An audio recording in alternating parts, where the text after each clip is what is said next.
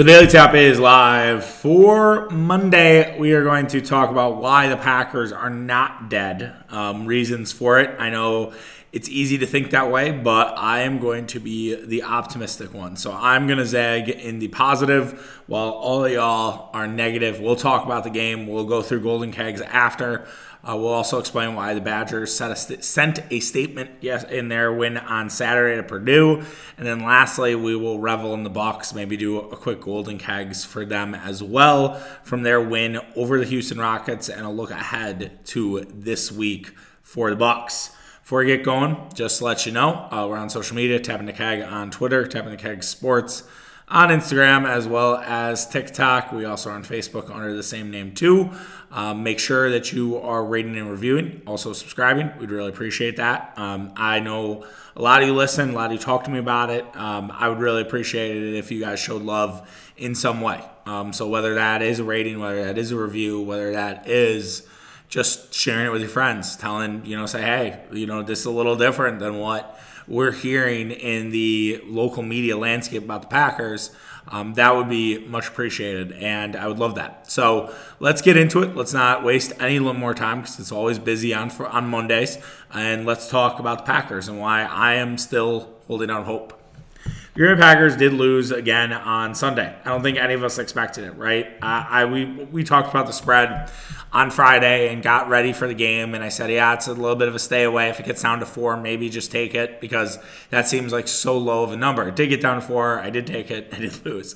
But anyways, regardless, it's not a lost one yet. All right. Right now, I can understand how fans want to give up. Right. I understand how people want to say cancel the season. Put it away. I had friends who canceled the Brewers season back in August of this year, and they proved to be right. Right. They proved to be the right people. Like they made the right decision. Now, I think football is a little bit different. Number one, and for a variety of reasons, but. Number one, it's not an everyday thing, right? It's every Sunday. So it's like, are you just going to give up your Sundays and not watch Packer football or, loosely watch Packer football, get some other stuff done around the house? I mean, you certainly can, right? You certainly could be like, you know what, this is a lost year. I'm out until further notice.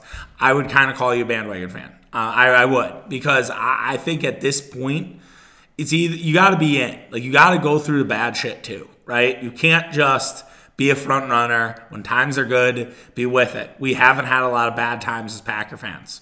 Look at the Lions right now, okay? Like, the Lions have been bad forever. The Lions had an awesome Hard Knocks year. Everybody pounded their over. Everyone's like, this Lions team's going to be good. Some people thought the Lions were going to make the playoffs. And now they're 1-5. Their offense is fucking terrible. Jared Goff has turned back into a pumpkin. And the Lions are looking like one of the worst teams again in football. That's crazy that happened, but that's been the Lions forever. So I look at that and I say, okay, Packers are 3-4. I'm probably going to be 3-5 as they take on Buffalo, but we're not Detroit. Look at Cleveland, right? Cleveland had a little bit of success. Then last year was kind of a lost year for them. This year, trying to make it work with Jacoby Brissett. But at some point, Jacoby Brissett's Jacoby Brissett. He's a backup for a reason. He's been a career backup for his entire career. He cannot carry this team that far. And now you have to face a red-hot Cincinnati team on Monday night, and that will not go well for the Cleveland Browns. So that's where I come in and I just think about what the Packers have done and where it's been, and there aren't many bad seasons. It sucks when they happen, right? But you hope that it's not something that's it's sustaining and that it will somehow get fixed. And maybe it still can get fixed this year. The Chiefs made it to the AFC Championship game last year and they were 3-4. I understand the Chiefs probably have more talent than the Packers, right? I fully acknowledge that. But it's worth noting that the Chiefs had hard games. The Chiefs had difficult tasks and they still got there despite a 3-4 start. Okay? Like, the Cincinnati Bengals were an afterthought. No one was thinking about the Cincinnati Bengals as a Super Bowl team at this point of the year. The Rams lost 3 straight games to be 7-4 and looked sort of like what we've seen of the Rams and Stafford of old and looked like they were going to regress and fall themselves out of the playoffs. So that's all of me saying it's a long season. It's not something that we can just pin on it and say it's over and it's not going to work, even if they lose to Buffalo. Even if it is a 3-5 start, even if it's a 4-game losing streak, there is still room to go. And honestly, a losing streak with Buffalo included might actually be okay for Green Bay because it avoids the trap in Detroit. Then Detroit becomes a must-win. Then Detroit becomes, your ultimate focus. You're not worried about Dallas the next week, who I actually think might be the best team in the NFC. You're not worried about them because you look at it and you're like, all right, this is who we have to play. And did the Packers get shitty luck with the NFC East this year? Yeah, it's the first good year for the NFC East in forever, and that's unfortunately who Green Bay has to pay. And Dallas and Philly loom in the month of November. You probably hope that could be 1-1. You say, okay, win everything else around it, knowing that one of those NFC East games is probably a loss. And you hope it's not Dallas, A, because I'm going to be there, but B, because it's Mike McCarthy's return to Lambeau Field. And you don't want to lose that one. That's one you don't want to lose. And I think Rodgers won't want to lose that either. So yes, I'm still holding out hope. I know that Aaron Rodgers, I know that a lot of people believe the Packers can't make a deep run in the playoffs. I fully acknowledge that.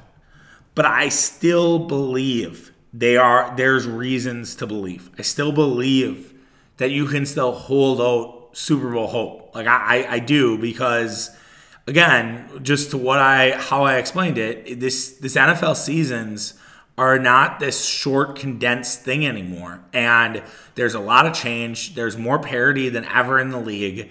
And it still can happen. I would be much more worried about Tampa Bay than I would be the Packers.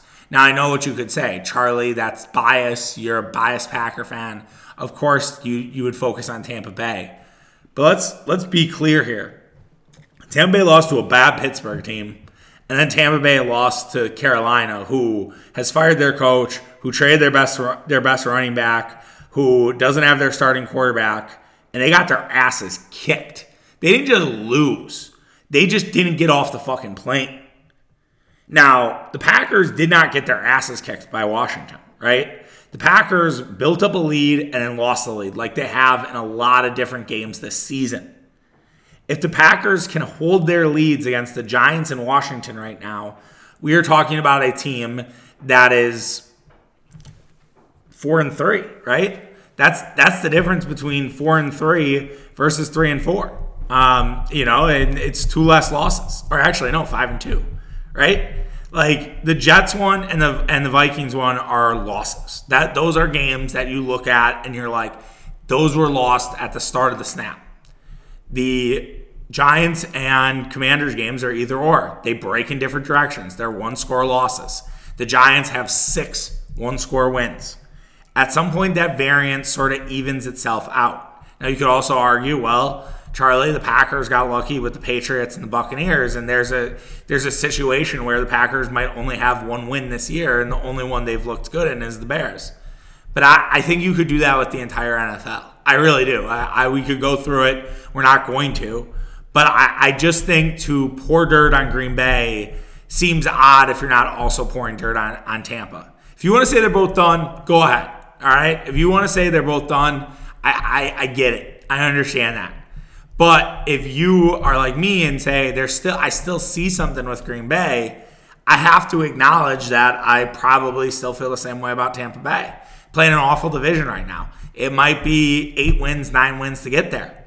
And that said, I guess another thing for the Packers, and we'll get into now the reasons why I'm not canceling this season. And this wasn't even on my list, but since we're talking about divisions, reason number one, first reason, I wouldn't say it's the number one reason, but the first reason I have is, you know what? I still don't believe in the Vikings. I realize the Vikings are 5-1. They play Arizona this week, which actually I think is a really interesting matchup because Arizona, now with DeAndre Hopkins back, Kyler Murray, even though they're about as dysfunctional as a reality TV family, they somehow figure out a way to win football games. And, it's a tough environment, very tough place to play, but you never know. So, yes, we could be talking about a 6-1 Vikings team. That is very much on the table. And if we are, then yes, it gets harder for the Green Bay Packers. They have to make up 4 games. But I have seen, it fall apart for them. They have to go Commanders, Bills, Cowboys, Patriots, Jets, Lions. So I mean, the schedule is it shapes up pretty nicely for the Vikings. They would have to have some dumb losses in there, but yeah, it's not necessarily a done deal that they're going to be the division winner. I know the Vikings fans feel that way right now, and they should. But we've seen it in the past. We've seen collapses from that team. I don't know if it's in the DNA. I don't get it. But if they start hearing those footsteps, they play the Packers, 2 weeks before the NFL season is over. So we shall see. We shall see if the Packers can figure out a way to sort of right this ship and find themselves even into a division race, which Tampa has because the division is absolutely awful. So let's get into some of the other reasons why I think that there's still a chance at a long playoff run into maybe a Super Bowl, which I understand sounds like crazy talk at this point. I also think the NFC stinks in general, all right? Like, I think it's going to take 9 wins to get into the dance, okay? So you have to find 6 wins out of that you can get done. All you got to do is get in. We saw this play out with the Philadelphia Phillies in baseball, right? They're the worst team in the whole thing. They had to scrap and claw. They barely won any games in September, and they still got into the fucking playoffs, and now they're into the World Series. So I don't want to hear like, oh, if we get the 7th seed, it's meaningless. It's like, no. It's like, if you have a chance and you're in there, and let's say the Giants keep it up and you get the Giants round 1, I think the Packers are favored in that game. Like, I really do. Because the Giants at this point are about as smoke and mirrors as it gets. It's a fun story. I like Brian Daboll, but we have to acknowledge that the Giants keep pulling games out of their ass, and at some point, you're not going to be able to pull, right? At some point, that's going to fucking end. So yes, I still think that the Packers, if they get a 7 seed, can still find their way to the big dance. It's likely that you would be playing a team from the NFC West. I don't know. Right? Who's the 2 seed? Is it maybe Minnesota? So if you get Minnesota round 1, it could be Minnesota. You get Minnesota round 1, and then you have to play Philadelphia. It's 2 teams you're familiar with. And then who knows what happens in the conference championship game. And also, too, it's so cliche, and we bring it up all the time, but the Packers got to a Super Bowl without a home game.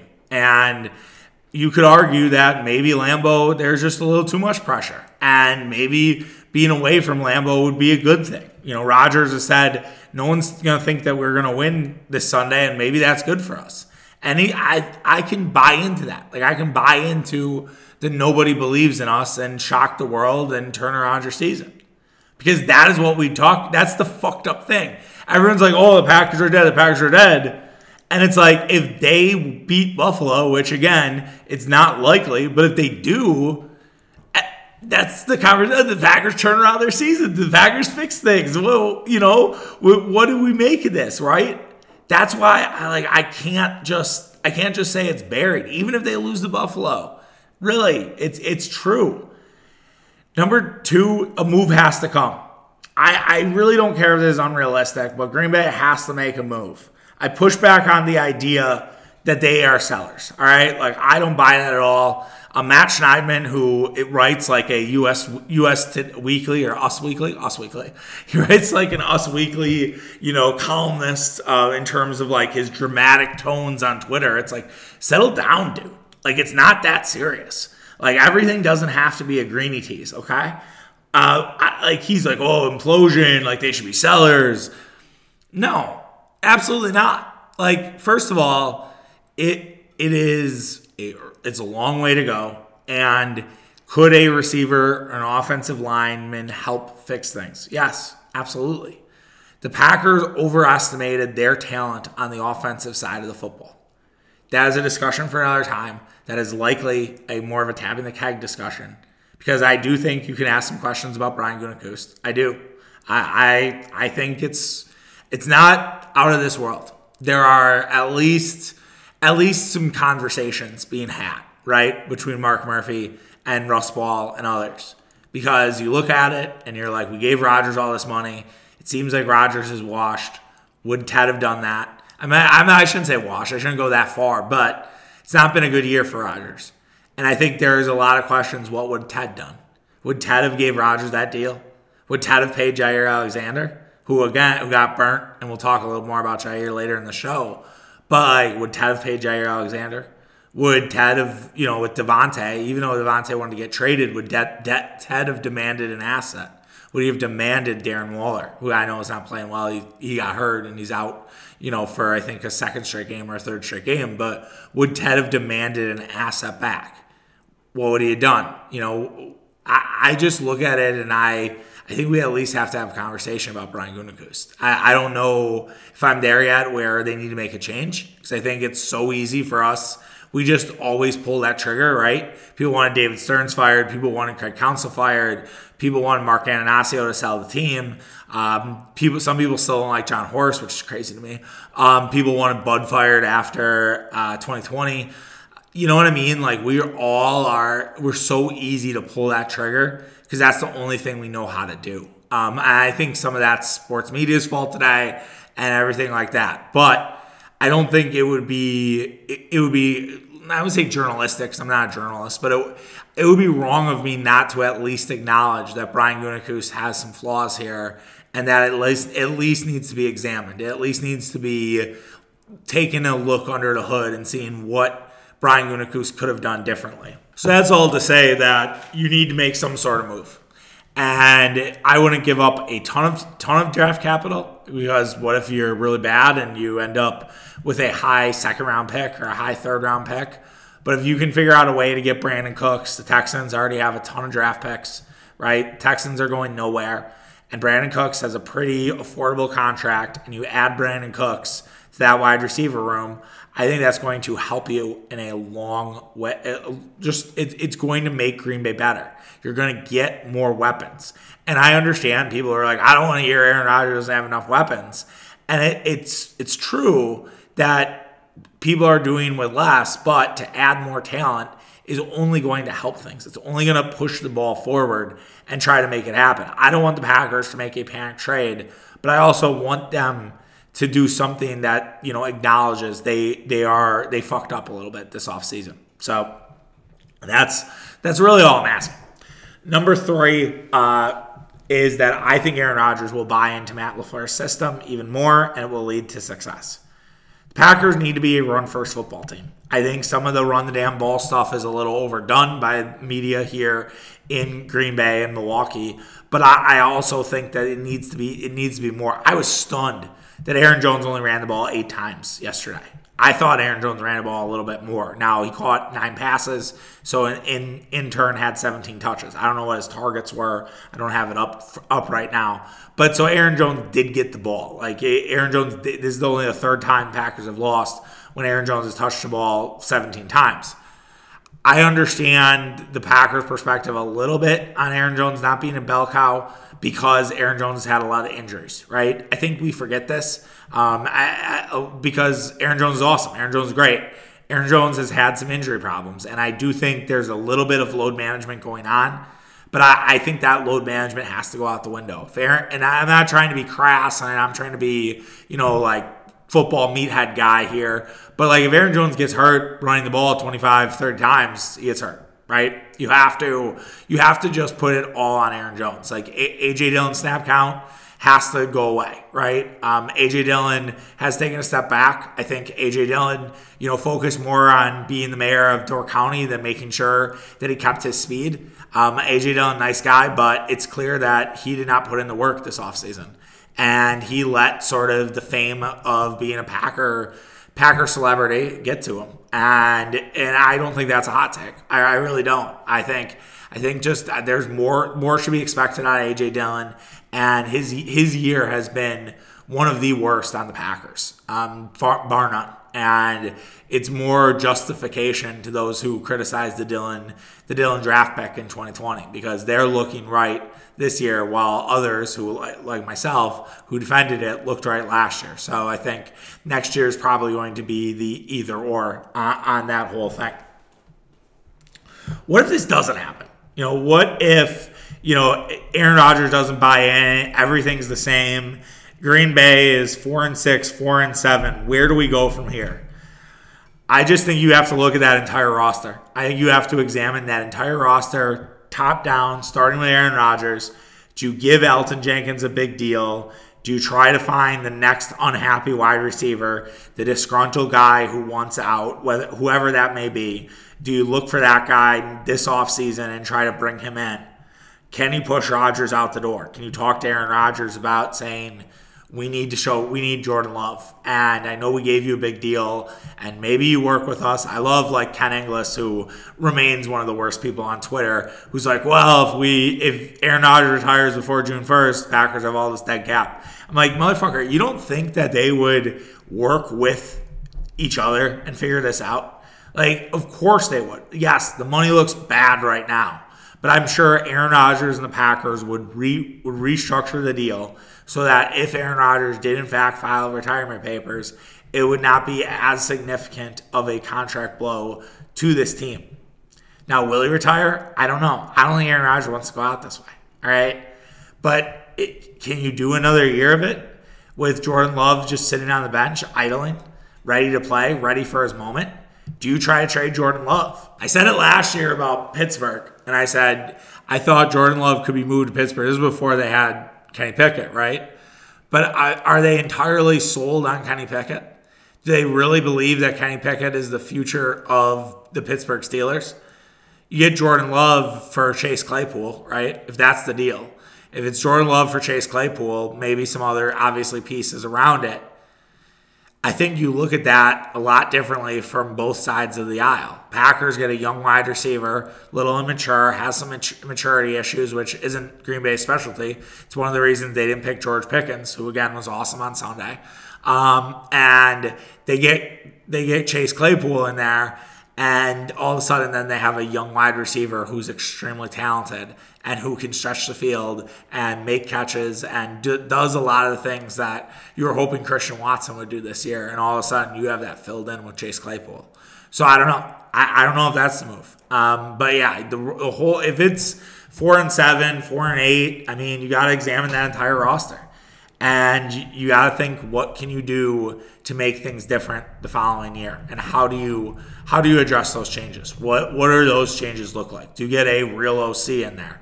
Do you not just elevate and say, all right, Adam Stenavich, you've never been an OC before, and we're going to give you that role? It's clear that Adam Stenavich is over his head there. It seemed that, I think, Paul Hackett, that's his son. It seems like Nathaniel Hackett, as well as Luke Getsy, really did a lot for this offense, and their collaboration with Matt LaFleur, I think, has been much more impactful than Stenavich. And that's another thing I'm curious to see, if Stenavich is going to keep that OC job or if they're going to relieve him of his duties and either elevate somebody else. Tom Clements has done it before in this role where he, basically was the OC.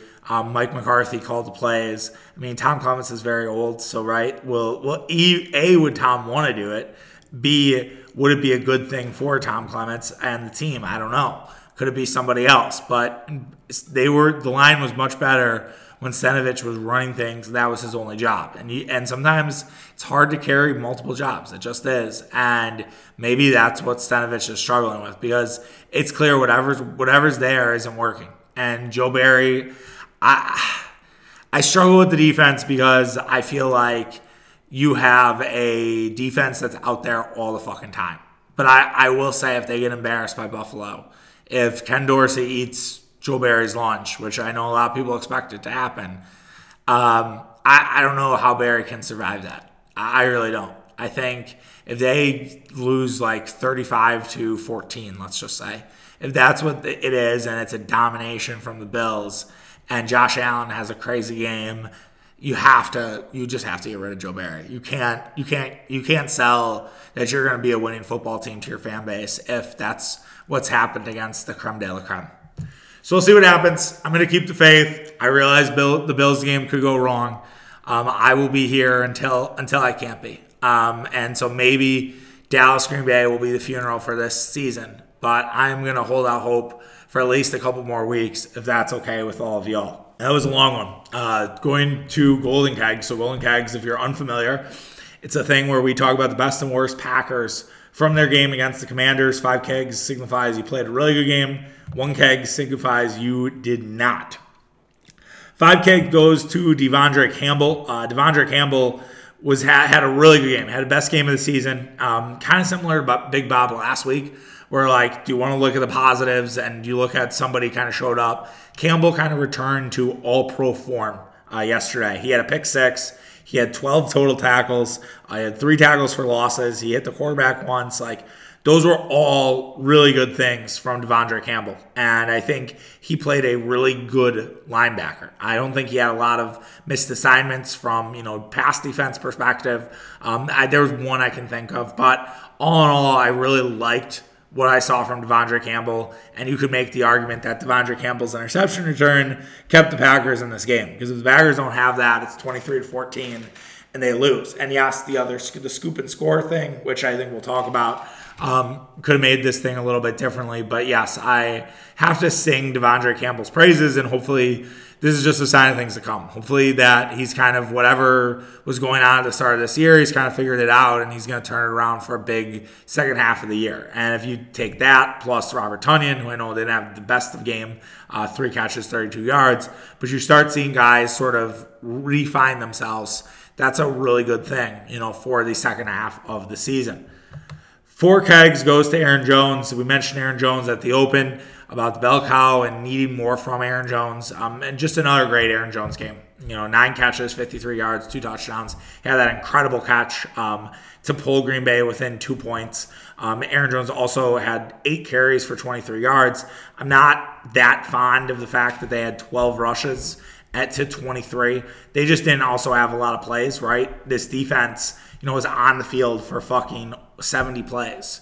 That's incredible. That basically the discrepancy there was 71 to Green Bay's 47. It's not going to get it done, right? It just isn't. And I do think that you need a little bit more from Aaron Jones in the run game, and that's not his fault, right? He played really well and was very effective as always. And Aaron Jones is going to keep his head down. But let me tell you, if Aaron Jones, decides he wants out this offseason, I don't think anyone will blame him, right? I think Aaron Jones has done enough to be the guy for the Packers. It's not Aaron Rodgers, it's Aaron Jones. And we talked about that after week 2, and it's kind of convenient that the only game the Packers looked like the best team on the field and looked like they weren't going to give in was the one that Aaron Jones was absolutely dynamic in. But somehow Green Bay has forgot about that game, or they just did it to make everybody happy after the week 1 debacle. I don't know. I would love to see Green Bay get back to it. I know Buffalo is pretty tough against the run, but they're pretty tough against everything. So I think in a game like that where you're a significant underdog, you have to use your best players to their full advantage and make sure that gets it done. And so maybe that is Aaron Jones, and maybe that leads to Green Bay pulling off a complete stunner. 3 kegs goes to Rasul Douglas. Really good game from Sewell. Kind of similar to Campbell, where Rasul stepped up, and Rasul looked like the guy we saw last year. I wish he would have got an interception. I mean, there were multiple moments where he either could have got pick 6 or he could have got a turnover, deep inside, Washington's end zone, Washington zones. And you just think about that, and you think about if he makes 1 pick, that might change the game. That might influence it. He did have the scoop and score that unfortunately got called back for a bullshit illegal contact that completely changed the game, right? That completely altered this football game. And I think that's another thing where it's like, when we talked about at the open about the Packers being not dead, Green Bay would have had a 21-10 lead. Green Bay would have, that drive that Jones and Rodgers had where Rodgers finds Jones in the end zone, that would have been Green Bay's 28th point. And Green Bay's defense would have won them that game. And Washington would have needed a last-second drive from Heineke to win that football game. And it would have been 28-23 Packers, and we're not talking about the Packers being dead. We're talking about, did this defense come to life, right? 2 defensive touchdowns, things like that. I think you have to at least acknowledge the defense played a really good game in this one. They just kind of wore down again because the offense cannot sustain drives. And that is impacting our defense significantly. So, yes, I thought it was a good game from Rasul Douglas. I feel bad he couldn't get the scoop and score because the guy's a nose for the end zone. And Josh Allen is good. Josh Allen's a great quarterback, might be the MVP so far, but you can pick off Josh Allen. You can make Josh Allen have some dumb mistakes. And that's something that I really hope we see, next Sunday. Two kegs, I got a couple of them. Usually with losses, you're a little more critical, obviously. Jaire Alexander, look, man, talk about being the best player on the defense. You talk a huge game, right? And your bite has not been able to match your bark, all right? I just haven't seen it. We gave him all this money. He has Terry McLaurin. He gets what he wants. Garrett Wilson, it puts Garrett Wilson in clamps. He was a 4-keg guy last week for us. This week, though, 2 kegs, because I cannot look at Jaire Alexander and Terry McLaurin, who's a very good wide receiver. You should have locked down Terry McLaurin. The pass that Heineke threw to McLaurin for the touchdown, nothing you can do. He dropped that in the bucket, right? That was a great fucking pass. But the fact that you let McLaurin win on the most important pass play of the game just can't happen. Just cannot. Because if you make that play, if you win, if you maybe even intercept that ball, which you could have, or you ride McLaurin out so he doesn't get his feet in bounds in a sense of not pass interference, but you jostle for that ball. There is position for that ball. And yet Jaire didn't do it and let Terry McLaurin catch that football. That again, just can't happen. And you talk a big game. You talked about how don't throw at me. People are throwing at you, and it's not going well. Big test with Stephon Diggs this week. All right? I don't feel as good as I probably would in the past. And if that's a game where Jaire shows up, I hope it is. 2 kegs to Amari Rodgers. So some people probably like, Charlie, why wouldn't you put Amari Rodgers at 1 keg? Are you an idiot? Are you stupid? Here's the thing. Amari Rodgers, the punt returner, is not good. Amari Rodgers cannot return punts. He can't do it. He can't be out there on Sunday. I think it's in his head. I think he just doesn't understand how to do it for some reason, and it's just not working. Do I think there's something there with Amari Rodgers, the pass catcher? Yeah, I kind of do. He had a couple of nice catches in the game. I think he had 2 catches. He definitely had a 3rd target. Yeah, 2 catches, 14 yards. And then he had the other target where it was kind of a breakout schoolyard play. But Rodgers moved with Aaron Rodgers. He saw what Aaron was doing. He moved with him. It was a tough catch. I mean, that was a catch that I don't know if Devontae Adams even makes, right? Or Randall Cobb for that matter. But I felt like Amari Rodgers was comfortable at the wide receiver position. And I just think there might need to be more Amari Rodgers, playing. Romeo Doubs was really bad, and we're going to talk about that in a quick second. A little spoiler alert. But I think you have to give other guys opportunities if you're going to have those struggles, if Christian Watson's not going to be out there. And I think Amari's deserved at least some offensive snaps. And that's why I don't think the Packers are going to give up on him. He's also pretty good in terms of getting down on special teams and things like that defensively. So I don't think Amari's going to be cut. I think so many people want that to happen. I don't think it will. I think people will think differently of Amari Rodgers if he's not the punt returner. But Green Bay needs to find one. So if that's Rudy Ford, if that's Keshaun Nixon, if that's somebody else, that they have to bring somebody in for that. My only reason to maybe cut Rodgers would be the fact that Juwann Winfree can't be elevated on a practice squad anymore, off the practice squad anymore. You'd have to sign him. And Juwann Winfree, I think, has some potential. But I also think Juwann Winfree, has had some drop issues. And that was another thing for Green Bay today, that they dropped way too many passes. And the other 2 keg I have before we get into Romeo Doubs, because we might as well talk about Romeo Doubs as 1 kegger. The TV broadcast was brutal. I like Adam Amin a lot. I remember I tweeted at Adam Amin years ago when he was doing low-level ESPN basketball games. And I was like, this guy's great. And he's been on podcasts I've listened to. He's done some stuff with Rosillo. I used to listen to Solid Verbal, and he was on there. He seems like an awesome guy, all right? But he's not a football broadcaster. I'm sorry. It's either he just can't see, it's that he like reacts too quickly. Like maybe in 2 or 3 years he gets it. He's good with baseball, he's good with basketball, and sometimes you're just not good at something, right? Sometimes you just have a weak spot. And unfortunately for Adam, it's football. It was a tough lesson. Daryl Johnson, I thought at times was insightful, but also I think with Moose, who's been around forever, he loves to hear himself talk. And he just talks. And so it was not my favorite TV broadcast. Just put it that way. All right. One keg. I have two. Romeo Doubs is one. Romeo Doubs was terrible in this game. This was the worst game of his career so far. And he was needed to be relied on, and he couldn't be. And I think that you ask a lot of questions about him going forward. And you ask if, can you trust this guy this year? And maybe we put a little too much faith, a little too much stock in what he is. Now, rookies have bad games, right? Young guys have bad games. It's important how they respond to that. Big environment in Buffalo. Maybe Romeo can get his shit together and be all right and sort of still be that guy for the Green Bay Packers. But we'll have to see. Other one keg is setting the edge. Green Bay has to be better at that.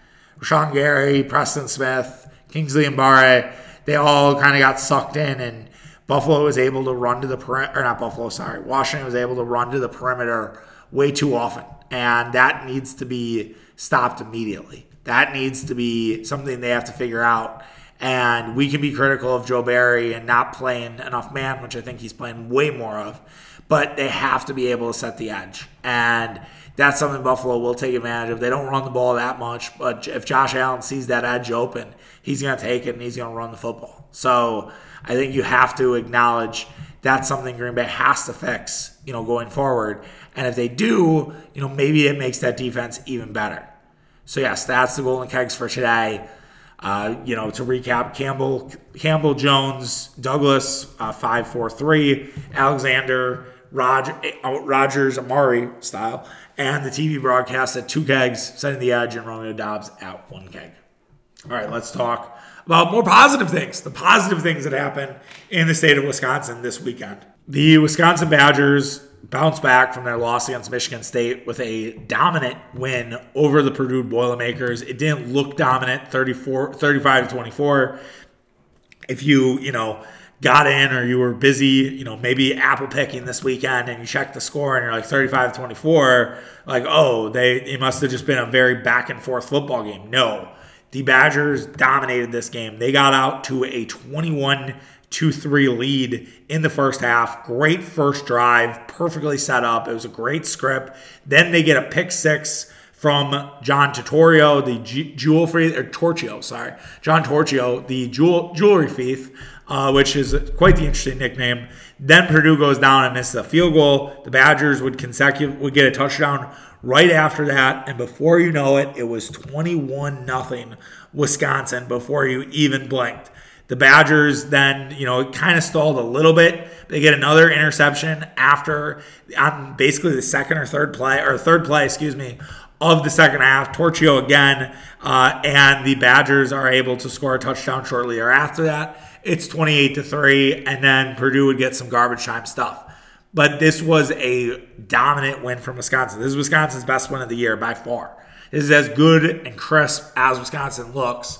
And I think personally it's them sending a statement.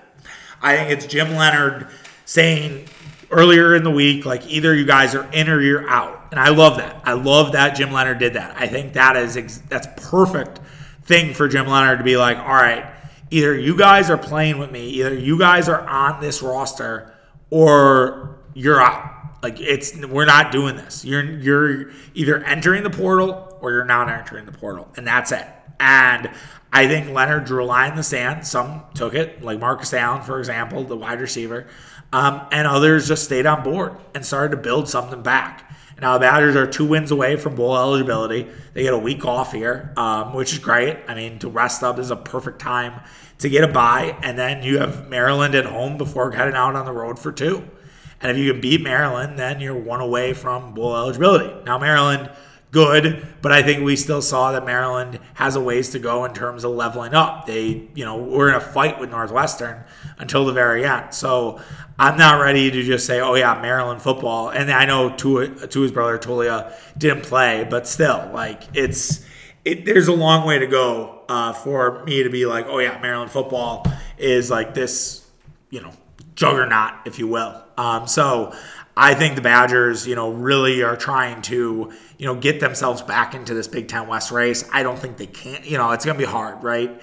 Illinois is going to have to lose some football games. The Badgers right now are 2 back in the loss column, but with the tiebreaker, they need Illinois to lose 3 more games, and they also need to climb over, Purdue and Nebraska. Now, they do have a tiebreaker over Purdue, and Nebraska we'll see in a couple weeks. But yes, I thought this was as solid of a performance from the Wisconsin Badgers that I've seen all year. I thought Mertz was crisp. I thought Braylon Allen was good. It's just you have Isaac Garendo too had a 54-yard run in this one, 7 carries, 72 yards. Yeah, this is exactly what you want from Wisconsin Badgers. This is what has been missing, what was missing for so long with Paul Chryst, where it's 200 yards for Graham Mertz on 13 passes with 2 touchdowns, right? And then it's 178 yards on the ground. That's the type of stuff that was desperately missing from this team. And I was really impressed all game long. And I think Wisconsin, should really take a lot away from this. And hopefully this is a springboard into the second half of the season. Now that the bye's here and they have the week off, get a little healthy, rest those bumps and bruises, and sort of push forward with the rest of the year. Get yourself a bowl, and maybe just maybe find yourself into the Big Ten West race. Jim Leonhard, I think, has done a pretty solid job. 2-1 so far. I think the fire on the sidelines is great. Purdue got a bullshit touchdown. Actually, one of their touchdowns should not have counted. I don't know what the refs saw. That was just an awful call. And Leonhard was hot. Leonhard was mad. I've never seen Paul Chryst that mad on the sidelines. I had maybe the fuck your turnover chain thing years ago, but I've never seen Paul Chryst that upset. So to have Jim Leonhard sort of show that passion, show that fire, it's been desperately missing for the Wisconsin Badgers, not Green Bay Packers. That's been missing from this Badger team for a long time. So to see that fight, I think was a really cool sign, really good sign. And I don't think there's any reservations about making Leonhard the full-time guy. I think he's done a good job thus far. We'll see, obviously, what happens in November. Obviously, it goes off the rails. Badgers don't win, or they only win 1 game and they're not bowl eligible. I think that's a really tough sell to your fan base. But this is a strong start and is a major statement win. And I think you want to make sure that Camp Randall is in this place that people can go in and win. And that's kind of what the Badgers said yesterday. Just because Washington State and Illinois won here, it's a new era. It's not happening again. We're making this a very tough place to play. And I think the crowd was great. I think it helped that it was homecoming, so you had a lot of rowdy people, reliving their college days. Number one, but number two, it was 70 and sunny, in Madison, and it's hard to beat that. 2:30 game too, so you have plenty of time to get your boozing in beforehand and afterhand. So I'm sure it was quite the night in Madison with all that's going on. Quite a stretch too for Madison, right? You go homecoming, and then you follow that up with Halloween. Also worried that bye weeks on Halloween, over under 1.5 Badger players getting in trouble in Madison's State Street's Halloween. I would take the over in that, and I'd cap it about minus 125 if we were doing the Tapping a Keg Casino. All right, let's wrap up today's show with the Milwaukee Bucks. So the Milwaukee Bucks only had a game this weekend. They didn't play 2. Sometimes you'll get a back-to-back Friday, Saturday, or Saturday, Sunday. But the Bucks looked dominant in their game against the Houston Rockets. Now, Houston Rockets, not a very good team, but the Milwaukee Bucks laid the hammer down on them. I tell you guys all the time that first quarters don't typically matter. This first quarter did. The Bucks were up 41-23, and they never looked back. The Rockets would get close a little bit, and then the Bucks would kind of just push that lead right back out. Giannis Antetokounmpo, what a stat line. 3 kegs for sure. 44 points in 28 minutes. 12 rebounds, 3 assists. He made 17 of 21 shots. Just an incredible game from Giannis Antetokounmpo. And Brook Lopez asked Eric Name after the game, like, do you guys get sick of writing these stories? Do you get sick of writing, that basically Giannis did, a 30-plus point game, and, we've seen this so much, but it doesn't get old, right? It doesn't get old watching Giannis do this. And I think, to me, the biggest takeaway I have is last year, this was the type of game that the Rockets would play it close. They'd try to beat the Bucks because they were the champions. And this is what I've been telling you guys all into the season, that the target's off the back. That people are not going to come into Milwaukee, or when Milwaukee comes into town, there isn't this energy that there was last season. I guarantee you the Rockets will play the Warriors and the Celtics tougher than they played us. I know that's the case. I really do. And they will not necessarily have the same energy against the Bucks, because there isn't that, hey, this was the champs last year, we got to beat the champs. And yes, there is, hey, we'd like to beat Giannis, but I think that's more individualistic. I don't think Jalen Green's looking at that, because Jalen Green and Giannis are not necessarily facing one another. And yes, did the Bucks give up more three-point attempts than Philadelphia? Yeah, they were 16 of 37. But let me tell you, they were chucking from 3. Like, as they were losing the basketball game, they were chucking from 3. They were not necessarily trying to get to the line. There was a lot of bad decisions, and things went in, and that's a variance that you're going to have to deal with. Like, their entire team, or their entire starting lineup, made 2+ threes besides Usman Gabara. And Usman's not a 3-point shooter. He did make 1. But yeah, Jalen Green had 22 points on 19 field goals. Kevin Porter had 18 points on 15 field goals. Jabari Smith, 13 points on 15 field goals. This was a solid defensive effort from the Bucks. Even if we're kind of doing the keg stuff, you could argue that Javon Carter is a 1 keg because he didn't score, but Javon Carter, contributed to that. So it's hard for me to look at anybody as a potential 1 keg in this one, because the Bucks overall played really well. Wes Matthews, I guess, right? He only played 12 minutes. And they didn't need Wes Matthews in this game. So Grayson Allen, I guess, would be the one I would say if we were doing the kegs. If we did them, let's just do them really quick. So yes, Giannis, 3 kegs. 2 kegs, I'd go to Jrue Holiday, 19 points, 10 assists, 5 rebounds. That's a really solid stat line. Did shoot the ball a little bit too much, 15 shot attempts on 19 points is not exactly efficient. Did make 3 threes too, out of 4 attempts, so that's good. The 10 assists is the part that I really like, and just finding guys and being a facilitator while also being a scorer. It's a tough thing to do. It's not always easy. I think Chris Paul and others have made it look easy in the past, but yeah, that I have to give Jrue credit for that.